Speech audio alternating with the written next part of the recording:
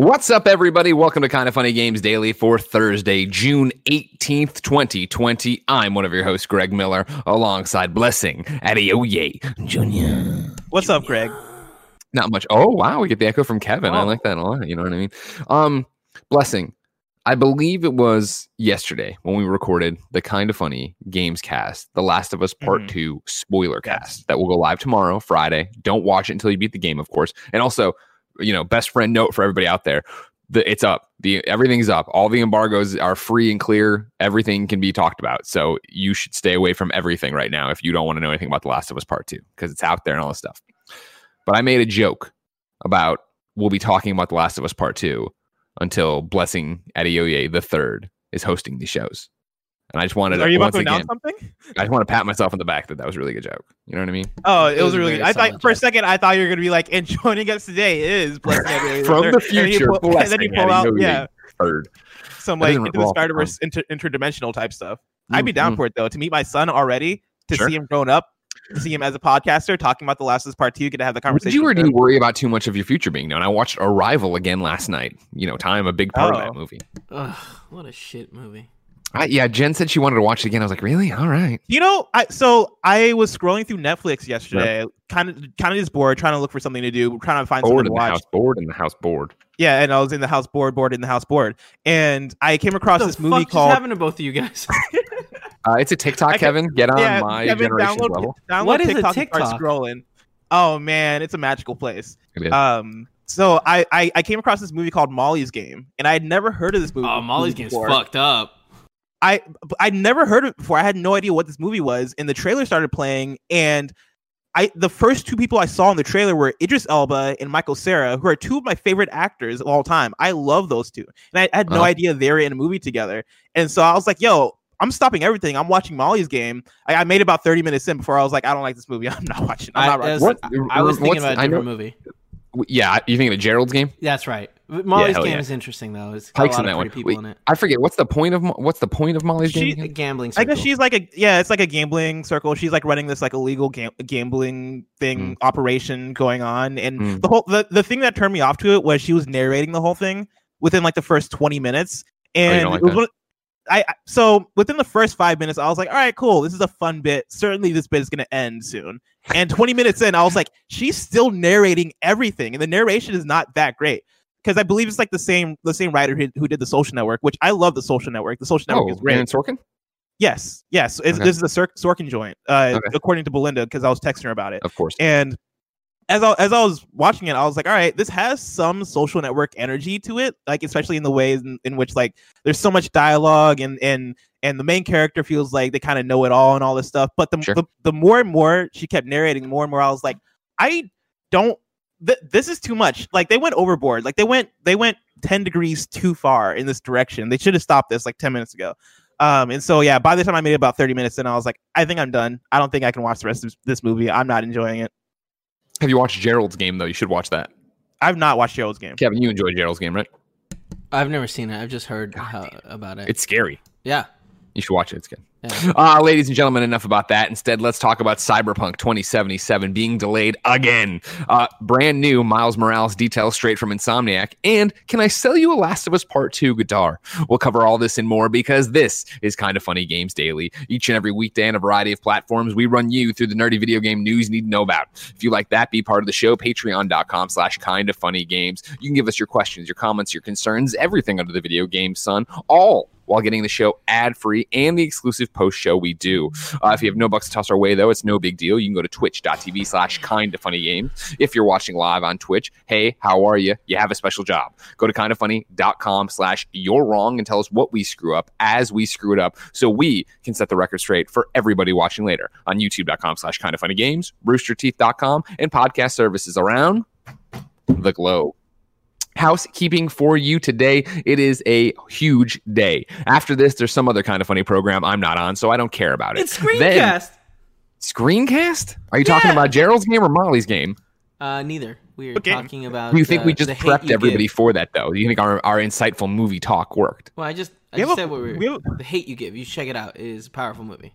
The hate you give? We have a show on this company called Screencast. We do. Yeah. I don't. It's hard to believe, Blessing. You but were on Screencast. Blessing, there's an entire another channel called youtube.com/kindafunny that does it's nothing. More successful. It doesn't have it. First off, that's a fucking lie. All right. Does it have more subs? Yes, it does. Does it get more views? No, it doesn't. Nobody knows. So Nobody cares. No, about we that. do. We do. We look at the numbers, Kevin. I've never once. Huge day after Screencast. At 1:00, Joey and I are streaming Minecraft Dungeons for St. Jude. We are playing for the GCX event.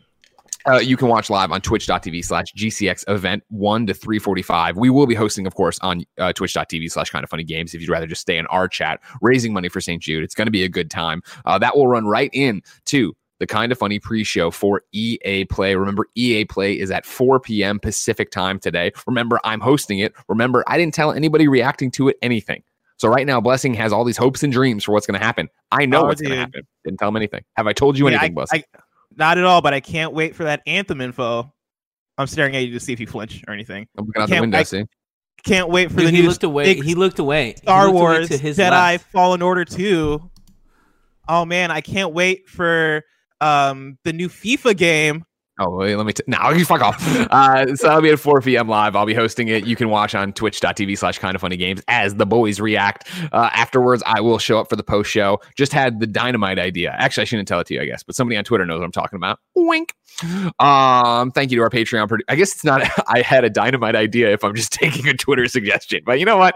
Fuck it. I'll take the credit for it. Thank you to our Patreon producers, Mohammed, a.k.a. Momo, Connor Nolan, a.k.a. Connor Dow, and Blackjack. Today, we're brought to you by the less successful YouTube channel, youtube.com/kindafunnygames. But I'll tell you about that later. For now, let's begin the show with what is and forever will be the Roper Report. Time for some news. 4 items on the Roper Report.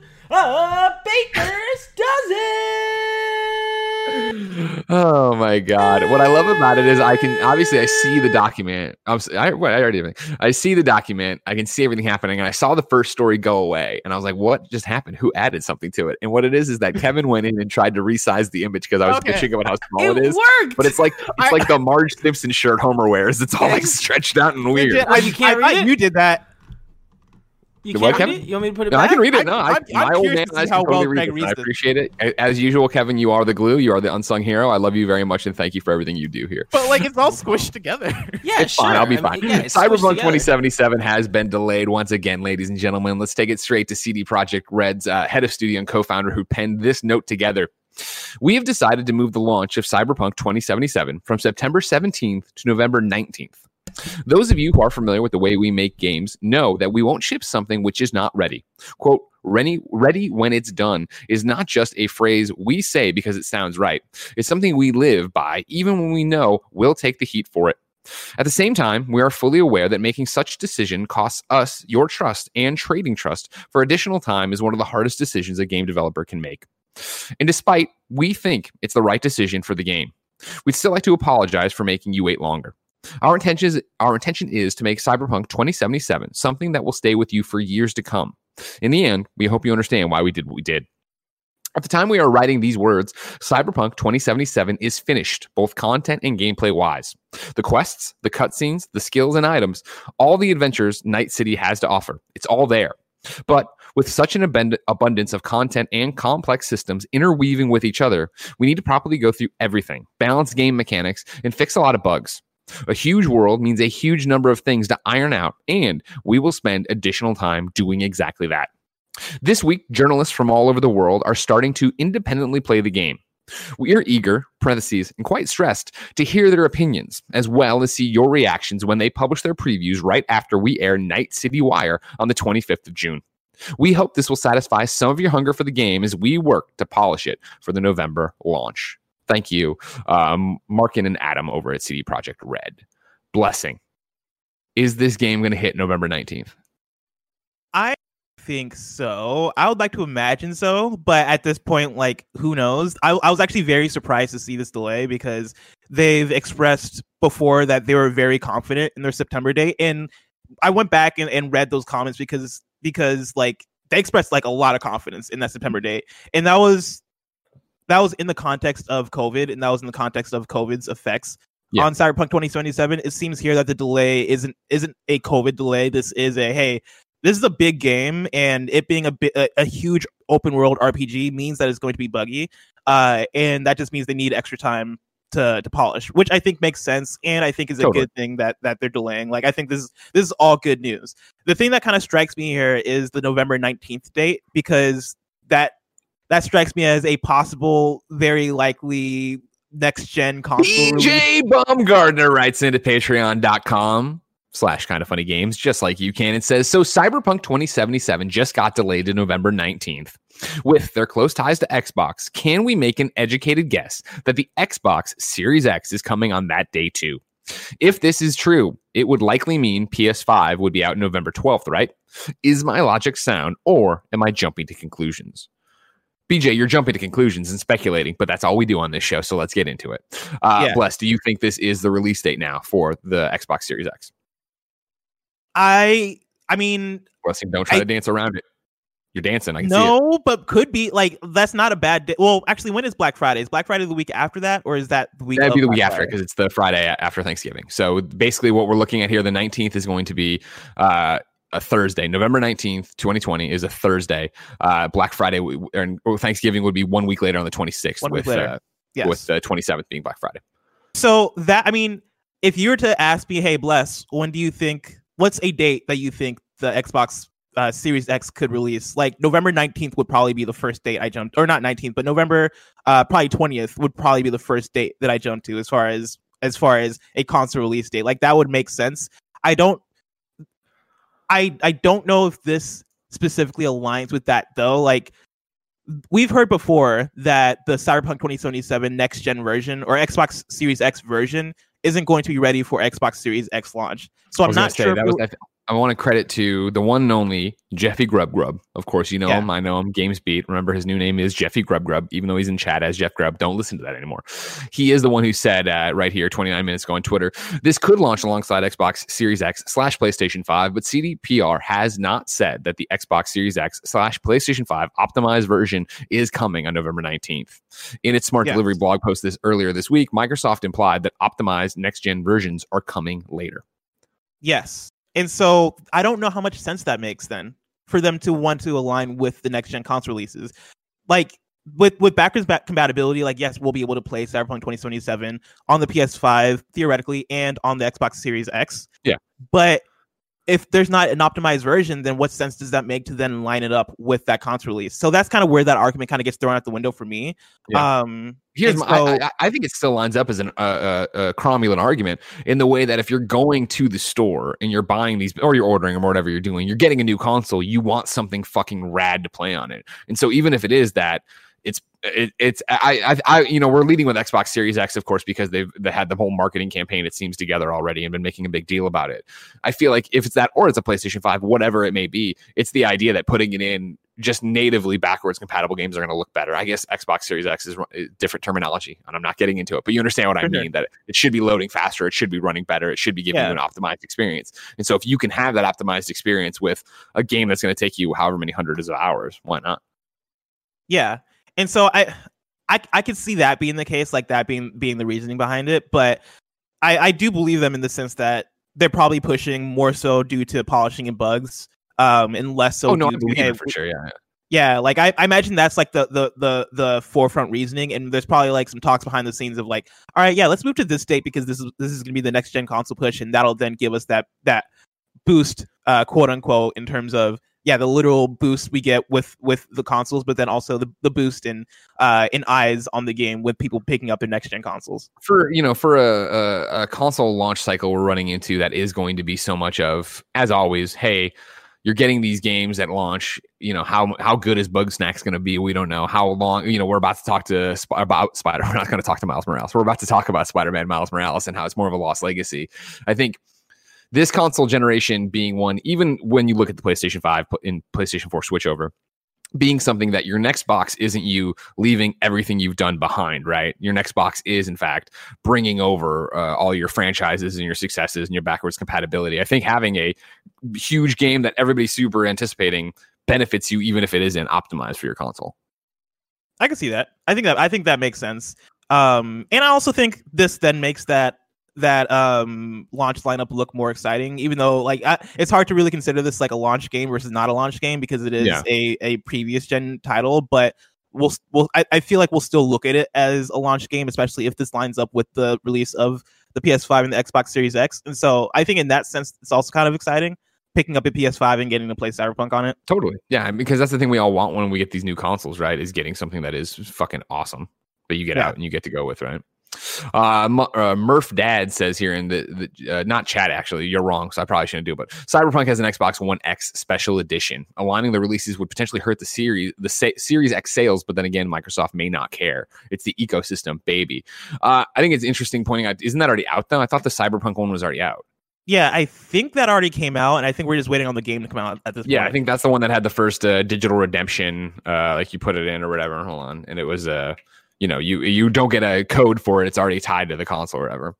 But yeah, I'm pretty sure that the console itself is out right now. It's sold out right now, so I guess that means it's already.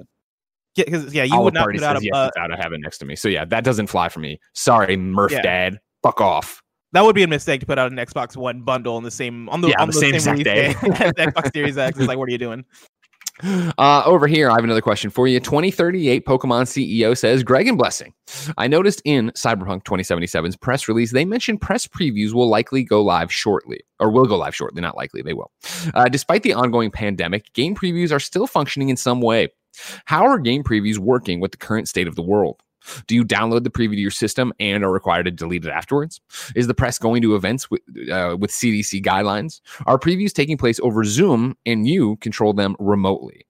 Not naming names at all because some of them I haven't even done yet. But I the other day to one of the big video game people, I had to send detailed specs on my fucking computer. And let me tell you, as Greg Miller, that was like pulling teeth because I was looking around the system files and the whatnots and what I don't know. And one of them I was just like, hit me up. One of them I just because they made it seem easy, Kev. They put the step by step, but I tell you, as soon as I hit the start button, there was no system button. There was no system button like they were talking. You go to Spexies and it and so I just one of the questions I literally just answered. I'm like, it will be able to play your game. It played Half-Life Alyx. I was like, done. Just go. Don't worry about it.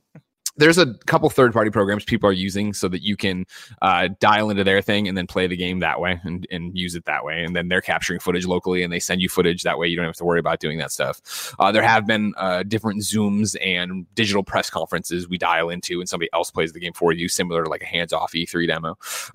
There's a whole bunch of different ways they're happening. Smaller games, I think, the indies or whatever, they don't mind just sending you the preview EXE and having you delete it afterwards. So there's a bunch of different ways people are coping. It'll be very fascinating, I think, for what this means for PlayStation 5 and Xbox Series X.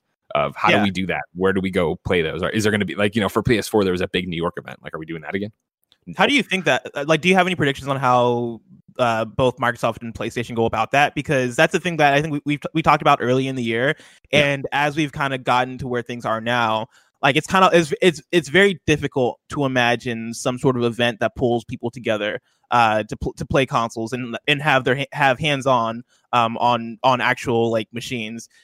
Do you think they eventually cave and they're like, all right, we're going to do a social distance this physical event, or do you think we're just not going to have our hands on the PS5 before the PS5 comes out?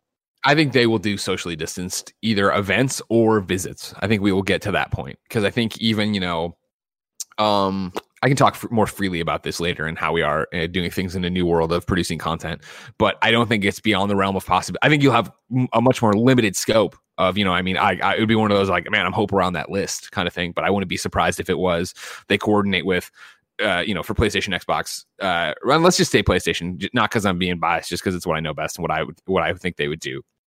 Either by the time we get lined up to this, things are better to an extent, then I imagine it would be, if people are able to go back to offices and work and feel comfortable, we're doing something at the San Mateo PlayStation office, we're doing something in LA, we're doing something in the New York office, right? And it's going to be either they get one giant room and like spread everybody out 6 feet apart and have the cleaners there and everything are ready to go, or it is they have one room they disinfect and bring people in like throughout an entire week, right? I think again, for anonymity's sake, somebody else who's booking us for something else to play demos, right? In the old days, it used to be, we are doing a preview event on this day and that day. What day do you want to come? Morning or afternoon session, right? One of the ones I just got booked on is like, hey, we are doing previews for this game that isn't out yet, and we are doing it across this week and a half period. Like, what would work for you? Where would you want to book? And like, because now you can just do it digitally. It's easier that way. I think that PlayStation would do something like that in terms of like, hey, we're having like a week of PS5 previews for everybody in their local markets. And I don't mean everybody. I mean IGN's, GameSpot's, hopefully Kind of Funnies. Come down here and do that on your day. I think it could also be that, all right, we're going to come to your house. It'll be outside. It'll be a no contact delivery of a Pelican case with the PlayStation 5 in there. You know what I mean? Again, to the point of what I'm making of like how small the pool would be, this would be limited to the people they trust the most. Like, you know what I mean? They want to be able to go do this to Joe Blow YouTuber, right? And I think they would definitely have you sign your life away in a way that we usually don't with NDAs. Like, you just sign or whatever, forget about it. I think this one would be very clear. Like, you're not doing this. Like, I don't know if you've ever heard, or I don't know if names have been named, but there are video game publishers and developers out there who are like, if you're not playing the game for review, it's in a lockbox underneath this thing, kept in a secure room that has to be, like, holy shit, you know what I mean? In the old days, Nintendo used to come and bolt down the DS thing for you to preview games and then unbolt it from the desk and leave with it. Like, I think we'd get back to that in a way of kind of having like the nuclear football where they would drop it off to you and let you have it for a day or whatever to make whatever coverage you want and then bounce out. But I do think it's going to be drastically different. I, of course, would love it if we could bounce all the way back, right? And have it be that cool. You know, it's a New York event. It's a whatever. It's an LA event. We're going to have everybody in a hotel again, ready to play all this stuff, but I doubt it. Yeah. And part of me think that like PS Now and xCloud could possibly be some sort of solution for that. But maybe for Xbox. Maybe. But the problem is like on top of Google Stadia, and this is me dunking on them, but Google Stadia leaking the Gods and Monsters demo for Ubisoft, right? By accident. That's like the nightmare. But for something as big as the PlayStation 5/Xbox Series X, like, you don't want that to look, it's 1080 compressed. You know what I mean? Yeah. You don't want that to be that there's even a momentary lag, because then all the previews are going to be, I played Spider-Man Miles Morales and it looked good, and I can imagine what it would look like if it was running natively. And I think at that point it's best not to even do it. At that point, I would say, if I'm in the boardroom and they're like, we're looking at PlayStation Now for this, I'd be like, fuck that. We're doing a state of play. Everybody can see it that way, and then we'll release the 4K footage afterwards, and they'll watch it that way, and everybody will talk about how great that looks. Like, we're in this interesting spot where video game publishers and developers can still talk to you, the audience, and you can still get most of the information. You're just missing that middleman that is us, that is the influencer, that is the press person that goes and plays the game and talks about how it feels and what they felt and what emotions were conjured out of it. You watching them play it is pretty close. You know what I mean? Like, Ghost of Tsushima, right? Ghost of Tsushima is going to fucking launch without ever having had a hands-on preview event. That's fucking crazy. Yeah. Like, I wouldn't be pretty insane. I wouldn't be surprised if it's similar to The Last of Us Part 2 review we just went through, right? Where there was the preview embargo, where it was like, cool. What was it, like a week and a half ago, 2 weeks ago, where it was like, if you're reviewing it, you can talk about this one chapter of the game, this one section of the game, and go from there. Ghost will probably be like that. I imagine that we'll sign away our life, we'll get the thing, and there'll be hey, the review embargo lifts this date, but the preview embargo lifts this date. Talk about this one mission where we can go in there and be like, yeah, it does feel like Assassin's Creed, but X, Y, and Z, or it doesn't feel like that. You know what I mean? That kind of thing. Yeah. But like then to wrap your head around a console launch, to like, can you imagine if the PlayStation 5, and it will not, but can you imagine if the PlayStation 5 launched without anyone touching the DualSense? Like, nobody knew what the fuck any of that felt like till we got it out of the box at home. Holy shit. Yeah. That'd be definitely be like a weird thing in a way where I kind of think they could get away with it as Sony, just because like there's not going to be really a huge change aside from reviews of the console itself are going to get pushed, and impressions on the hands-on and stuff is going to get pushed. And everybody's gonna have to experience that thing together. Yeah. But I don't think it's necessarily on Sony's side the end of the world to then be like, all right, yeah, we'll just it'll get lifted when it gets lifted. Everybody will be able to experience this thing together. Yeah, and that's, you're 100% correct. And I don't right now. It's that same thing as always, where it's going to come down to launch lineup. It's going to come down to how good the games look and review and stuff. And so, does anybody care? Like, you're going to buy a PlayStation 5. Guess what? You're watching Kind of Funny Games Daily. And I shouldn't say that. Guess what? You're watching Kind of Funny Games Daily. I assume in your lifetime, you are going to buy the PlayStation 5 or the Xbox Series X. And I would assume right now, if you're doing that at launch or if you're not doing that at launch, or in the first year, let's say, because maybe you are really waiting to see like what Xbox's first party lineup will look like, and you're deciding which one you want. I think you get into this weird thing of, even if, remember like the PS3 launch, and they were like, fuck DualShock, that's stupid. It's just 6-axis. And we all picked up the controller like, this feels like a baby's toy. This feels like a waste of my money. And like, granted, it didn't sell well, but people still bought it. People knew eventually there'd be DualShock again. Like, there's a whole bunch of stuff happening here where it's so different. 2020 is so different for all of us, but on top of that, how different it is for video games and how different it is for the usual pipeline of video game reviews and previews, that I think it is mind-boggling to sit there and think about there is a possibility that these consoles launch without us ever having really played them. Yeah. I think that PlayStation and Microsoft will move heaven and earth to make that happen. I think they will. Xbox especially, because I think Xbox especially knows that they need to have everybody out there evangelizing how great this box is and how much they like the services and all the bells and whistles on it. And again, I've seen other video game. It's all about reading the tea leaves, seeing how comfortable everybody is. When COVID had initially started and we initially started doing the shelter in place, but we didn't, I at least didn't really understand how serious it was. A unnamed video game publisher had hit us up and been like, hey, would you be down to play this game as a preview? We'll bring it to your house. But we'd want the PR person to sit in your house and be like, just doing their, and it's a publisher and people I know. I'm like, oh yeah, sure. And like, I sent the email and I was like, wait, no, isn't the whole point of this that I'm not supposed to be around other people like at all? Like, and I was like, they were like, we've already canceled that plan. That was dumb. Sorry, we're figuring it out. It's like, no, everybody's figuring this out as you go. And I think somebody would have to figure this out as they went in terms of what the fuck you're going to do for launching a console and having somebody play it. To rewind all the way back, do you think Cyberpunk could get delayed again? Do you think this is the final delay, or do you think there's a possibility that this game can get pushed to 2021? I definitely think there's a possibility it could get pushed to 2021. I don't think that is because the game's off the rails. I don't think that's because the game's bad. I think it's just how CD Projekt Red is, and they understand their reputation and they understand their quality bar. And I could easily see that they get closer to this November launch date and they're like, fuck, man, we just figured out that if it's just like it's like Fallout New Vegas, right? We found out that if you wear a hat on this strip, everything goes away, right? Or Skyrim, where if you left this door open on this thing, this fucking eats everything and blows it up. Like, I could see them. I can only imagine, based on what we know from the 2 E3 demos and have seen, right, how in-depth that game is and how wide that scope is, that there's so many different things to check. And it's not as easy as just doing a couple playthroughs with a couple hundred people. Like, you have to actually get in there and figure it out. That'd be wild. Like, wild. That'd make 2021 a little bit more exciting, even though it already is kind of gearing up to be a bit exciting with the games we got from the PS5 reveal event. But I think that Tim's statement early on about how Final Fantasy VII Remake could end up being the last big game of the year, right? Like, turned out not to be true, because now we're getting The Last of Us Part 2. But in a way, right, like the spirit of that could still carry on with Cyberpunk being delayed. And of course, like, that's less a COVID thing and more so like just a polishing thing. But even still, I don't know, this year, the rest of this year is gearing up to be pretty interesting as far as what games are left and how, I guess, the larger game conversation is going to play out, especially toward the end of the year and game of the year and all that stuff. 100%. Number 2 on the Roper Report, we have Spider-Man Miles Morales details. This is from Insomniac's Brian Horton. He wrote over the PlayStation blog. At Insomniac Games, we've loved the character of Miles Morales for a long time. It started years ago when Brian Intihar, creative director, Marvel Spider-Man, suggested that we should have Miles Morales be part of the same universe as Peter Parker.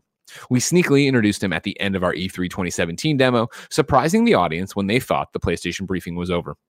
As we continued with the Marvel's Spider-Man universe, we knew that Miles' origin story as a Spider-Man was something that needed its own game. Miles' multicultural background reflects a more modern, diverse world, and we wanted to give players a new story with new set pieces, fresh villains, and unique quests across Marvel's New York City. This had to be a can't-miss next adventure in the Marvel's Spider-Man universe. Let's set the scene for the game a little bit more. It's now wintertime, about a year after the events of the first game. Marvel's New York is covered in snow, and just before Christmas break, a war between an energy corporation and high-tech criminal army has broken out. Miles' new home in Harlem is at the heart of the battle. We know a lot of you want to know how big the game is. Our team at Insomniac has been working incredibly hard to bring you a fantastic Miles Morales adventure since we concluded development on Marvel's Spider-Man. You'll experience a full story arc with Miles, one that's more akin to a game like Uncharted: The Lost Legacy in terms of overall scope. Marvel's Spider-Man, Miles Morales, is an important, heartfelt, emotional, and essential experience to expanding the Marvel's Spider-Man universe. And we hope it will be for you as well. We are also excited for the game to demonstrate the power of the PlayStation 5 this holiday. Marvel's Spider-Man Miles Morales will show off near instant loading, ray tracing, 3D audio, and the DualSense controller. We've upgraded our characters with 4D scans and improved skin shading for more realistic looking characters and spline-based hair that moves far more naturally. I've been saying for years, bless, I love spline-based hair. Spline-based hair is my favorite kind. Many of the city's assets have also been updated to take advantage of the new console. As you experience Miles' story, you'll see, hear, and feel things in a whole new way thanks to the PlayStation 5. It's been amazing to be creative director on Marvel's Spider-Man Miles Morales, working with such an incredible team. I joined Insomniac near the end of Marvel's Spider-Man, and being able to collaborate with our team and Marvel to create a new story and experience all around Miles Morales has been a career highlight. It's been great to work with Brian Intihar, who directed the first game, as he continues to imagine big things for the Marvel's Spider-Man universe. That's Spider-Man 2. He's talking about Spider-Man 2. Oh, and one last thing. Many of you fans have wondered if Peter Parker is okay. I never did. For the record, I never did. I was never. I never thought about that either. Shit, they're showing a Miles game. Is Peter okay? Don't worry. We still have much of Peter's story left to tell. But this time is all about Miles, a critical part of our Spider-Man universe, and you don't want to miss what happens. Thank you so much for the incredible reaction to our game last week and for all the kind words on social media. We're looking forward to getting to spend more time with you in the coming months to reveal more of the game we've all been working on. Blessing, let's get fucking hype, son. Yeah, this is all great news. This is all great information. Me and you were wondering earlier about how they're going to sell this game, right? With it being a bit of a scaled back experience compared to something like Spider-Man 2018, right? I think we all got the impression when it was first revealed that it was going to be an Uncharted Lost Legacy type of experience. At least all of us here are kind of funny. I know for the wider industry and for the wider audience, I think people kind of took a lot of mixed things because there wasn't really like a clear line they defined as far as what Miles Morales is compared to Spider-Man 2018. But I think for us, we originally took it as an Uncharted Lost Legacy type of game. And so I know me and you were having the conversation earlier about how they're going to sell this game as a launch PS5 game that is taking advantage of all the features of the PS5 that should sell you on getting a PS5, but at the same time being an experience that is piggybacking off of the PS4 game. And that is going to be scaled back comparative to the PS4 game. And so for them to talk about how, like, yes, this is a Miles Morales story. Yes, we're doing different things in terms of, hey, this game is now taking place during the winter because let's make it look different. Let's make it look different. Let's give it a different feel. It's taking place a year after the first game, and it's focused on Miles' story now that he's living in his new home in Harlem, right? Like that is giving great story context and great context for why this game is going to feel and convey differently. But then also for them to get into some of the technical details about 3D audio. We're looking into how we can use the DualSense controller. They talk about 4D scans, which I have no idea what that is, but that sounds really cool. The spline-based hair that moves far more naturally, right? Like those are the things that I think are hopefully going to make this game feel like a PS5 game. Granted, I don't know. I have a feeling that when we actually play Miles Morales, it's not really going to feel that different from Spider-Man, even with the things they're talking about. Like all the things that they say here, like these are all cool. These are all cool features. These are all cool updates. These are all cool upgrades from a PS4 game. But I can't imagine I'm going to play this game and be like, oh yeah, this is what the PS5 can do. I imagine I'm going to play this game and be like, oh yeah, cool. Miles Morales, Spider-Man, sweet. Oh, also these reflections look really cool. And I imagine that it's going to stop around there. But I'm also fine with that. This all sounds good to me. Yeah, this is what I want to hear out of it. You know what I mean? Like, I'm glad. I know that they've said it, and obviously there was the back and forth with some weird European VP of business development. It's like, oh, this is an expansion. And they're like, no, fuck, it's not. I like the idea that it's Uncharted Lost Legacy size. Obviously, I'd love a bigger one, but I also want them to be working on Spider-Man 2. Wintertime sounds great. I love that we're talking about Harlem. I love that we're talking about this war between an energy corporation and a high-tech criminal army. And then, like, again, for me, what I want right now in my, pea-sized brain, and I think a PlayStation 5, like near instant loading, awesome. Ray tracing, I know that looks really good because of the stairs the Hellblade people showed. 3D audio, sure. DualSense, whatever. Upgraded characters, yeah. I mean, like, for your launch games of PlayStation 5 and Xbox Series X for that matter, but here, PlayStation 5, it comes down to the little things. You know what I mean? The things you're going to marvel at and go, man, this is next gen, is look at the hair effect. Look at this thing. Look at the way lights are reflecting off of people's faces. I know that was one of the big things people have been showing with screenshots of Miles Morales. The fact that like the way the purples are reflecting off of his face and things like it is going to be that thing of making it look good, making it run good. And not that the bar is high because Spider-Man did all those things well as well. Spider-Man looked great. Yeah. Spider-Man ran well. Like, you know, the loads, yeah, sure, the fast travel loads on the subway, whatever, but like they were fun too. It's going to be interesting to see what you can do with this to put it on that other level. But they're saying all the right things. And I do love this paragraph where they're like, but this game is all about Miles, a critical part of our, you know what I mean? Like, I'm glad in a short version of this game, I don't need Peter to be more than a phone call. I'm sure at some point we'll talk to him on the radio. He'll be doing something. Yeah, that's my thing. Is I imagine the way I see it, or the way I'm predicting it, is Peter is going to be your man in the chair, like the guy in your ear who's talking you through things, right? I imagine that because like I'm trying to remember how Spider-Man 1 ended to know where Peter's at, but like you know, Peter's not like on vacation anywhere, right? You imagine that Peter is helping Miles through this process. You imagine that Peter's in, you know, helping Miles be a good Spider-Man, and with that, like, I like it for Peter to kind of be the man in the ear that is guiding you, and that is like. I don't think that's what's going to be this process. Really? If I was going to predict this one, right, because I already have my whole Spider-Man 2 prediction down, what I would predict is that this is way more a Spider-Man Homecoming, Iron Man Spider-Man relationship, where Pete's like. He calls Miles in the middle of the night or what, and he's like, hey, you've been training to be Spider-Man. I've been doing you all these different things.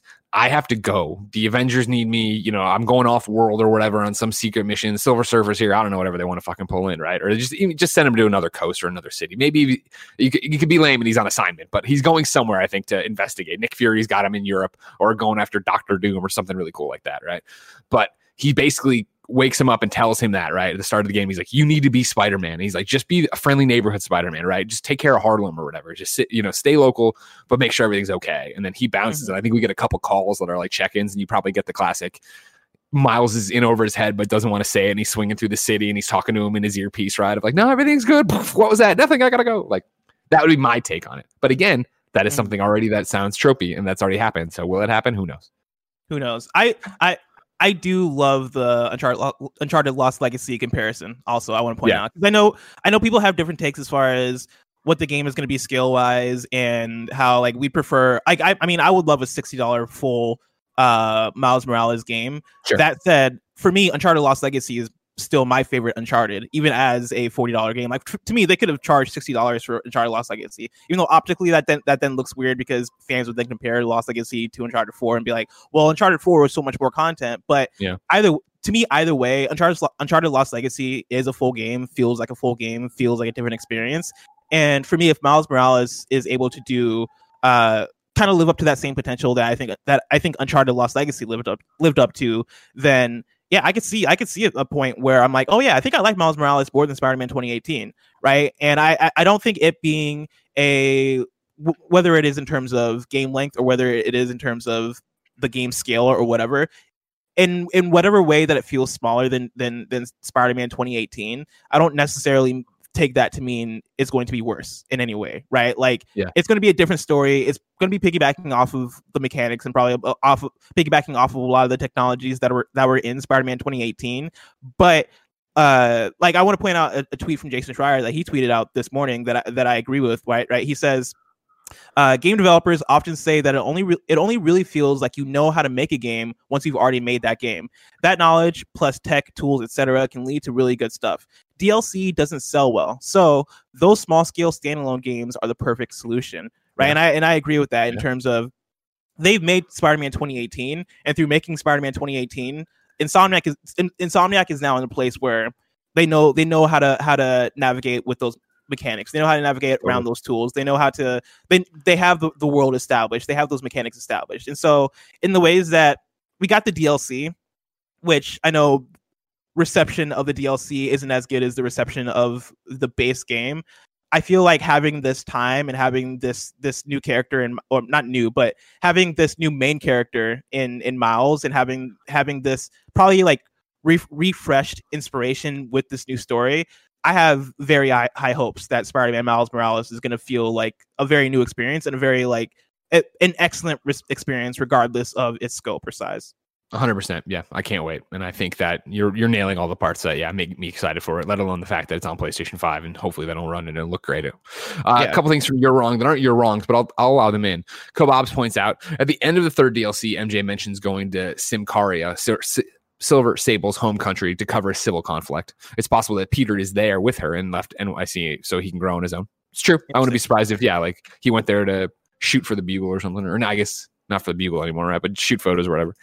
And then Dan Rolls 2020 says, it looks like we'll be swinging with Peter at NYC at some point in the Miles game, according to concept art from Insomniac that was featured from their video this morning. And it's an image here with Miles and Peter in the background swinging. To be clear, I'm not saying we never see Peter. I think the start of the game could easily be training. Here you are. Here's your suit. We're running around doing our stuff or whatever. And then somewhere in there, you transition to, I have to go be, MJ needs me in Simcaria or whatever. Could you imagine like a companion kind of experience like we get with Naughty Dog games, but for Spider-Man, where it is like, say in the beginning of this game, you're playing as Miles, and then you have like Peter kind of guiding you and teaching you, and then totally in the next Spider-Man game, Spider-Man 2, you're playing as Peter, and you have Miles as kind of your companion character that is there fighting alongside with you. Like that could be a really cool idea. Hell yeah, that'd be awesome.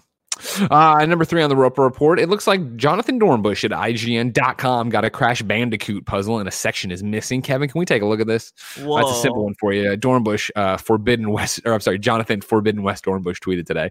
Receiving a mysterious puzzle from Crash Bandicoot and some pieces are missing. It's some weird Crash thing. I don't know if that's I don't know Crash well enough to know if that's I've never seen that thing before. Okay, cool. So that's some kind of new thing.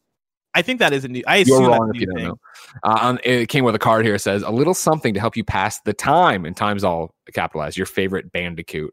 I would say it's indicating the time until they announce a new Crash Bandicoot, a much rumored Crash Bandicoot. I took it as the new Crash Bandicoot is going to have like some sort of like time mechanic, time theme.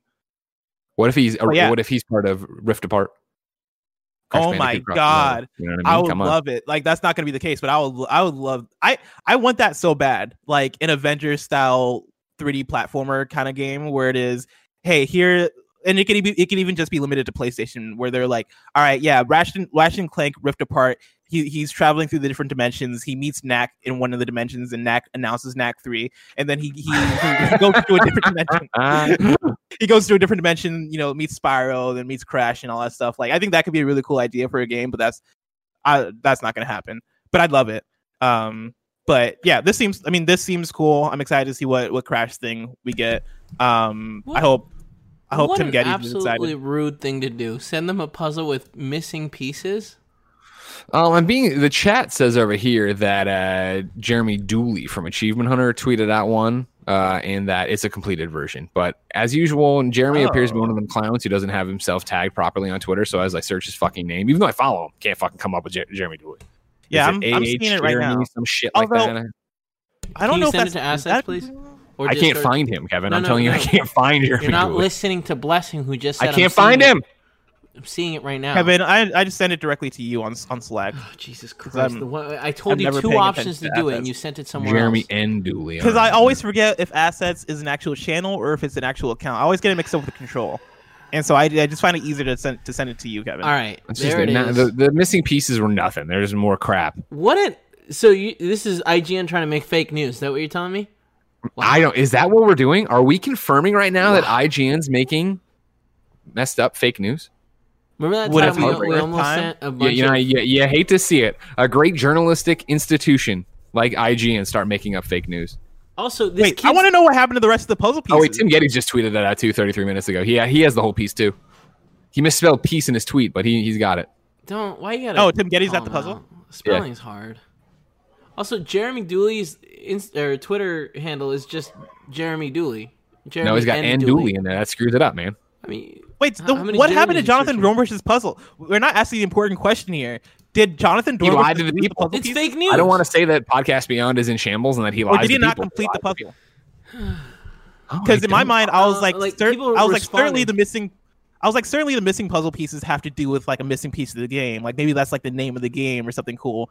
But what I'm seeing here is that Jonathan Dornbush just didn't complete the puzzle. No, but we're going to call him out. We're going to get some answers here from Dornbush. Pieces. Okay, so his tweet points out that he is missing pieces. Yeah, that is what this tweet says. But maybe he lied to us. We're gonna get to the bottom of it. Because everybody else has a full puzzle. Can you throw God damn it. Why is his phone off? You know what I mean? What's he doing? Too many He's phone cracking calls the from atom people over there at asking IGN right now. Come on, answer your goddamn phone. You're some trying to meeting. find missing puzzle pieces. He's trying to talk about Minecraft. I've been there. The other thing we have a link for is number 4 on the Roper Report. There's a bunch of Last of Us 2 merch that's been revealed. Again, ladies and gentlemen, remember the embargoes are all up for Last of Us Part 2. People are streaming it. People are playing it. Be careful out there. The trophy lists are out. My platinum is synced. I'm very excited. However, over on the PlayStation blog and the PlayStation Gear store, they tossed up the fact that they have new Last of Us merch that you can go get. Kevin, for some reason, link I'm clicking on didn't work. Also, can you hear this fucking leaf blower outside? No. Really? No, I can. No, we can't. Oh, you can't. No, he can't. Yeah, I can hear it. You're saying you're better at Kevin's job than Kevin. Okay, well, right you there. Not hear that, Kevin? Yeah, but like that was the first time you actually heard it, and it's very quiet. Don't close the door. You're gonna get warm. I'm gonna get so hot. I know. We're nearing like. We're in the last like 10 to 20 minutes of the show. We're fine. People are fine. Price 412 says he can't hear it either. I just want to take care of everybody out there. I got these beats headphones. I'm not like Jonathan Dornbush at IGN who makes up fake news trying to look like he's important. You know what I mean? I make up the fake news that I'm hot and I'll get hot for you. The page is in fact not working. If you go to the PlayStation blog, you can find it and click off of there. Maybe because I'm looking at it right now. You know what I mean? Gear.playstation.com. They got 2 guitars. You can get a Last of Us Part 2 replica Taylor guitar for $2,299. Oh my God! Now, is there a way we can use the kind of funny budget to get me this Last of Us Part 2 2-in-1 backpack? Because I could really use a good backpack. I know I have a backpack literally right there. I was gonna say, what about you got that backpack there, and then you got the Butterfinger backpack. The Butterfinger backpack's great. The Butterfinger backpack is great. I just like backpacks. Game better with Butterfinger? I just really like backpacks. You're never going to use this backpack. Let me tell you. Well, again, you started at a weird part in the industry. If you can hang on and let the industry kind of get back to normal, by the start of your 3rd anniversary, you're going to have too many backpacks. You're going to be throwing them away. Oh, I can't wait. I fucking love backpacks. You're going to have so many. And they're good quality backpacks. Ooh, a skateboard. All right, so yeah, basically there's a bunch of Last of Us crap you can buy if you want to spend your money on it. Congratulations, everybody. Blessing, I'm excited to see how many backpacks you get in your video game career, but that's still so far away. If I wanted something more immediate, say what came to the mom and pop shops, where would I go? You would go to the official list of upcoming software across each and every platform as listed by the Kind of Funny Games Daily Show host each and every weekday. Yeah. Out today, Ruiner is on Switch. West of Dead is on Xbox One and PC. Namco Museum Archives Volume 1 and Volume 2 are on PlayStation 4, Xbox One, Switch, and PC. Waking is on Xbox One and PC. Klaus is on Switch. One Way Heroic Plus is on Switch. Airy Little Bird Adventures is on Switch. Poland Ball Can into Space is on Switch. My Butler, I thought it was My Butter. My Butler is on Switch. Oniwa Explorer Plus is on Switch. Push the Crate 2 is on Switch. Endless Fables Dark Moor is on Switch. Working Zombies is on Switch. Best Friend Forever is on Switch. Destro Bots is on Switch. Space Mouse 2 is on PC. Saint Kotar, the Yellow Mask, is out. I don't have a platform. Bourbon Empire is on PC. Heavy Rain is on PC. Detroit is on PC. Beyond Two Souls is on PC. There you go, Quantic Dream. Outer Wilds is on PC on Steam. QA Neon Platformer is on PC. Westmark Manor is on PC. Landers Black Moon is on PC and Mac. Something Ate My Alien is on PC and Mac. Duck Life Adventure is on PC and Mac. Tainted Grail is on PC. And then Grand Theft Auto is high octane this week with an abundance of double and triple rewards across races, plus a quartet of free vehicles and much more. I want to get West of Dead. That game looks really cool. It does. I played it in the Xbox. They put out the early access of it, and I played it there. And I was like, "Oh shit, this is cool." Did you like it? Yeah, I did. I was gonna wait for the full one, which is today. So hell yeah! And it's got Ron Perlman in there, and Ron Perlman's gonna fight Ted Cruz. So why not? I wish it was coming to PS4. I believe it is. Is it later? I thought they announced it was coming to Switch later on. I think it's West of Dead is coming to PS4 and Switch later on. Gotcha. I'm double check for you, but I was pretty sure that is what I heard. In that case, I might wait for the PS4 version to play. That's my boy. Yeah, it's got a release date announcement on PlayStation from 17 hours ago. Let me see if I can scroll to and see when it comes to PlayStation for you. August 5th comes to PlayStation. August 5th. Is it on Game Pass right now? I feel like a lot of people are saying it's on Game Pass right now. I believe it is on Game Pass right now, yeah. Game Pass right now. Fuck, I know Andrew at all. Game Pass? No, I don't. I ran out. I had my Game Pass Ultimate up till like 2 months ago. Huh. And it ran out. and I didn't renew it because I changed my bank account information because I lost my Sure. debit card forever ago. Talk to us about that. You know what I mean? New dates for you. Message you guys. New dates for you. Like, go for it. Summer Game Fest is announcing an all new I'm sorry, that's not right. Summer Game Fest, an all digital multi-month global gaming festival, will host its first ever developer showcase on Monday, June 22nd. Virtual doors open at 10:30 a.m. Eastern / 7:30 a.m. Pacific, with the first live performance of the Outer Wilds soundtrack by composer Andrew Prowlo and cellist David Tangnay. Followed by exclusive game content kicking off at 11 a.m. Eastern, 8 a.m. Pacific. Fans can tune in on all the major streaming platforms and IGN, GameSpot, and SummerGameFest.com. The Summer Games Fest Developer Showcase will spotlight a select group of upcoming indie and AAA video games, curated by Day of the Devs team and Jeff Keighley, the Game Awards. The June showcase will feature games including The Artful Escape, Black Book, Drake Hollow, The Eternal Cylinder, Foregone, Haunted Garage, Knuckle Sandwich, Panzer Paladin, Sea of Stars, Skate Story, Spinach, or Spinch? Maybe that's a typo, maybe not. Starbase. Yeah, that feels gross to say. it's probably a typo. It's probably Spinach. The Night is Gray and Yinglet, plus world exclusive debuts from Longhand Electric and That Game Company, with a surprise major AAA reveal hosted live on air by Jeff Keighley. I have not touched base with one Tim Geddes to see if we'd be reacting to that, but why not, right? The game is in fact called Spinch. Spinch, yeah, that does sound like a slur of some kind. I don't like saying it because I was like, that feels like I'm calling out a whole race of people that I wouldn't know which. I feel like that would be like Spinch is the racial slur I'd say to the Jolly Green Giant. You know what I mean? Yeah. No, definitely. There is an Urban Dictionary thing that pops up. What does the Urban Dictionary say? Well, I'm reading it first, so I make sure I don't say anything I regret. That's a smart move. All right, I'm not going to say it because I don't know. Look it up if you want yourself. Look it up on yourself. Deals of the day. Xbox free play days are here. 3 great games are waiting for you to play this weekend with free play days. Xbox Live Gold and Xbox Game Pass Ultimate members can play eFootball PES 2020, MotoGP 20, and Don't Starve Together Console Edition from Thursday through Sunday. Chris Reed over at IGN.com explains, here's some good news for anyone with a gaming PC. You can get The Witcher 3 Wild Hunt for free on GOG as long as you already own it on PS4 or Xbox One or other PC storefronts. And if you don't have a copy, you can get the console version right now on sale for cheap. The promotion runs through June 23rd, so claim your free copy soon. Then, Rebecca Valentine over at GamesIndustry.biz reports, Google has dropped the price of its Stadia Premier Edition from $129.99 to $99.99, though some of the bundle's features have changed since the original release. Most notably, Google is no longer offering 3 months of Stadia Pro for free to those who purchase the Premier Edition, meaning the bundle only contains a Chromecast Ultra and a Stadia controller. Instead of the free 3 months of Stadia Pro, all new users, regardless of whether or not they purchase the Premier Edition, are able to access Stadia Pro for free for 1 month, after which they can either pay $9.99 per month to continue access to 4K streaming and monthly free games, or revert to the free version of Stadia at 1080p and no free games. Stadia blessing. Stadia. Reader mail for you. Where do I want to go? Of course, we're brought to you today by youtube.com/kindoffunnygames. Maybe you're one of the gajillion podcast only listeners. It would mean a lot to me if you went over to youtube.com/kindoffunnygames and subscribed to the channel. Let's get the numbers up there and get in front of Kind of Funny again, because this is embarrassing that Nick's over there just making fart noises all the time and he's falling asleep to his guitar and everything's happening. Pissing me off, you know what I mean? Is that what they do on KFAF? I haven't watched KFAF in years.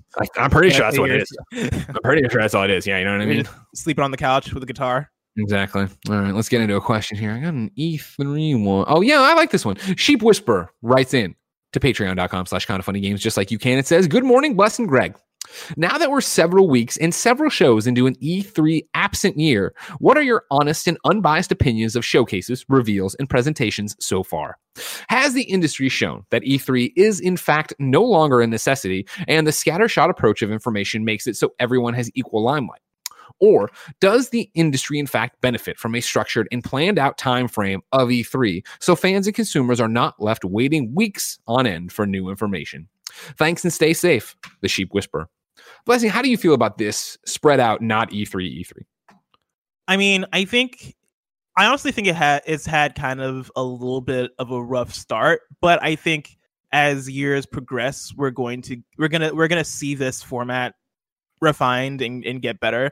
I think we're still in the period where people are trying to figure it out, and companies are trying to figure out like what a streaming only space means to them. I think that Inside Xbox show was a good example of, and we're in a weird year because it's a console release year, and so expectations are just off the chain in general. But them coming out and being like, "Hey, we have your first look at next gen gameplay," and that kind of coming through and kind of bombing for all intents and purposes. I think that is an example of, like we're in kind of a weird space. We're still trying to figure this out. I think the PS5 reveal was awesome, but I think that would have, I don't think that would have changed.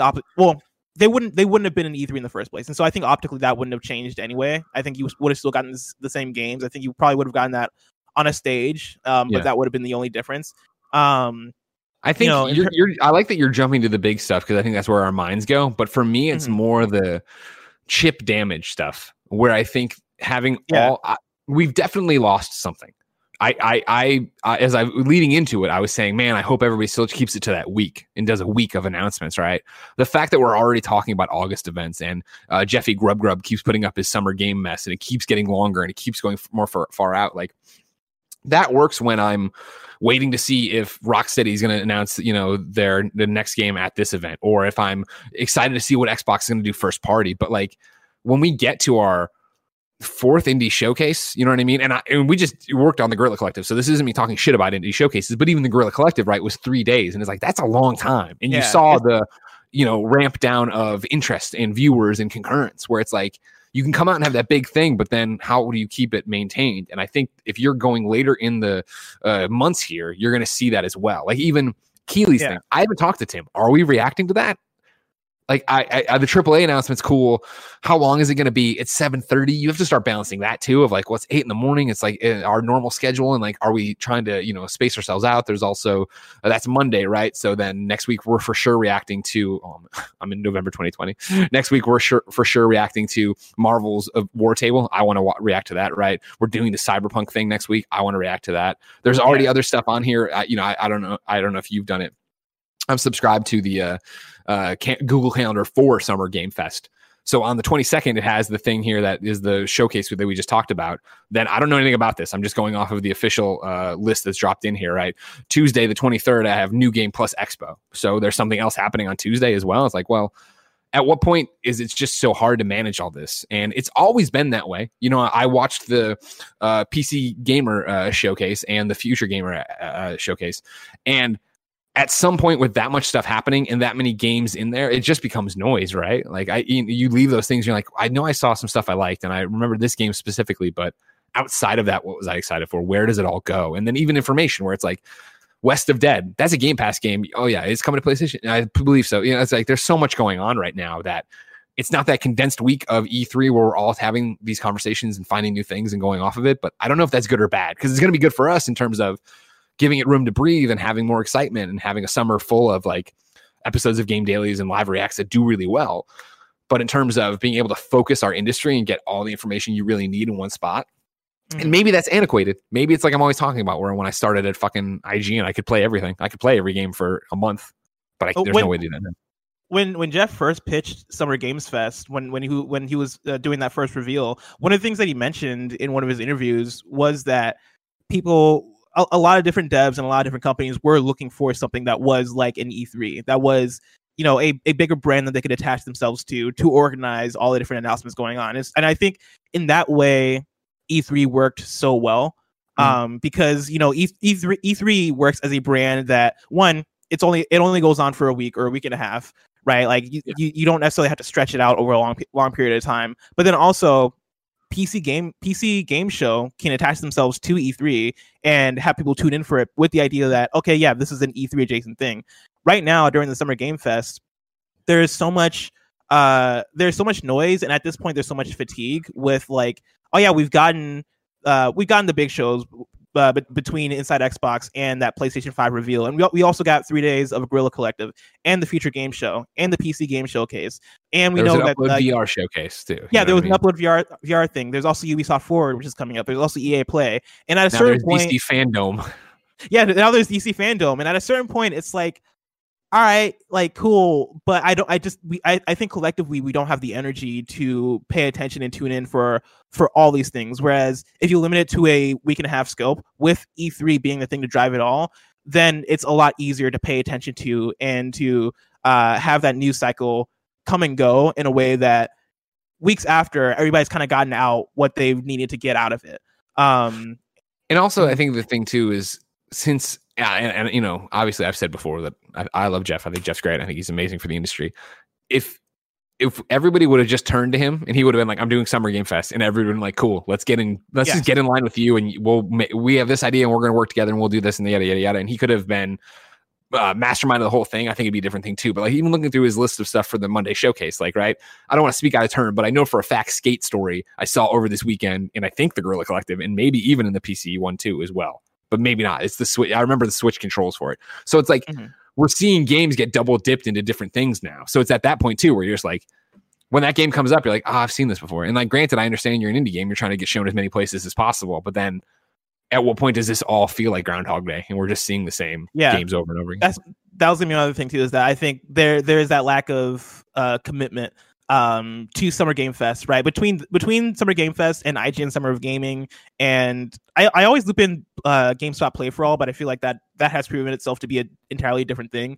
But between all these different, I guess, overarching brands that are presenting these showcases, it feels like the message has gotten very muddied in a way that, if everybody just committed to Jeff Keighley's Summer Game Fest being the overall driving thing, and we all commit to having an organized sequence of events and an organized showing for our games that feels clean and feels like get in and get out.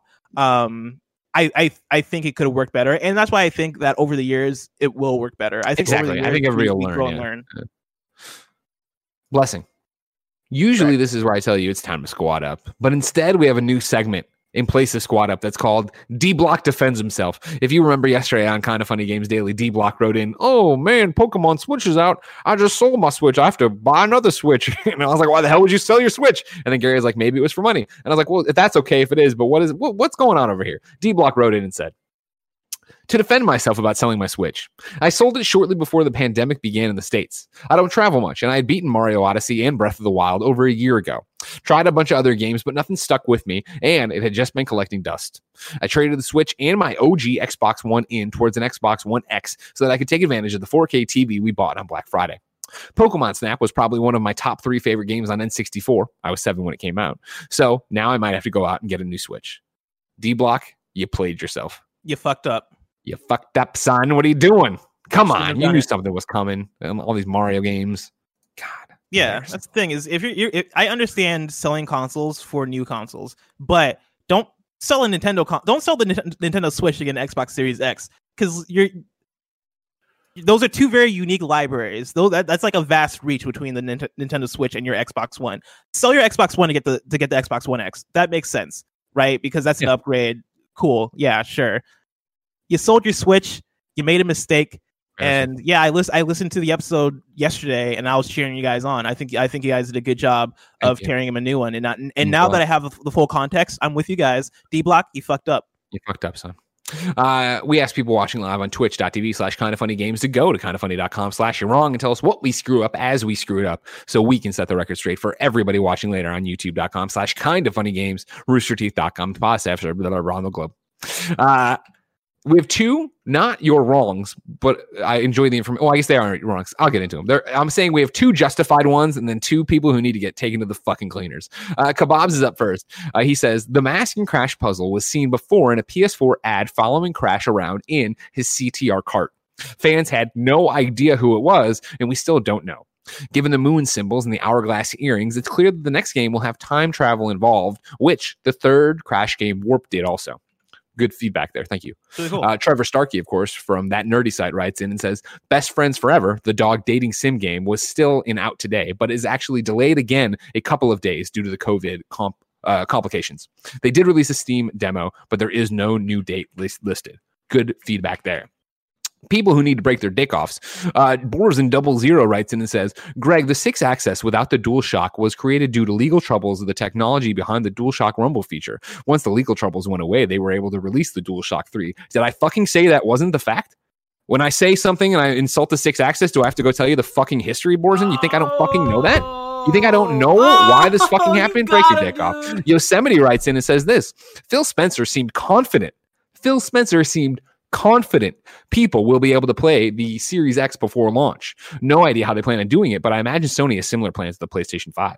From Eddie at GameSpot, Phil Spencer said he is optimistic about being able to put the Xbox Series X in front of consumers at some point in the future before launch to help them understand the appeal of the new system. But it's unlikely to happen soon due to government restrictions around social distancing. That is an article from GameSpot from Eddie. Hold on, I'm throwing it back up over here to actually get the date on it before I insult Yosemite some more. This is from June 7th, 2020. Here's the problem. Yosemite is you're wrong your fucking self. You play yourself once again. Phil Spencer seems confident. This is you, Yosemite. People will be able to play. Eddie writes, Spencer said he is optimistic. Yosemite, I am optimistic I'll lose 50 pounds in the next 5 years. I am not confident I will. That is the difference between optimistic and confident, sir, or ma'am, or person. Don't fuck with me. All right? It's very fucking clear what's being said there. And also, I don't know if you know this. I think when we left it Kind of Funny, I was very optimistic we would be back in the studio by June or July. Fuck, that ain't happening. All right. So don't come in here with another fucking quote trying to throw that in my face saying that's proof of this. There's a lot of you out there who need to find Jesus or God or just anything, just a right and wrong, because you're on the wrong side of history about everything right now. And I'm frankly fed up about it. And I can't take it much longer. All right. Good Lord. Tomorrow, Blessing is hosting. I'm co-piloting. We're having a good time. If you've enjoyed this show, remember everybody, patreon.com/kindoffunnygames. You can go over there and watch the post show. Who will I insult there? Who knows? Probably Gary Whitta. If you have no bucks to sauce our way, though, and not submit a question, get the show ad free, get the exclusive post show we do on patreon.com/kindoffunnygames, along with a bunch of other stuff, including the exclusive Blessing show. We understand. You can go to youtube.com/kindoffunnygames. Please subscribe. Podcast services around the globe. Please subscribe and rate them and leave a review and do all that jazz. But until next time, no. Oh, remember, there's a bunch of stuff happening. Screencast right after this. Then the GCX event stream for charity. Then EA Play, both live reactions and me hosting. Then a post show for that. Until next time, no. It's been our pleasure to serve you.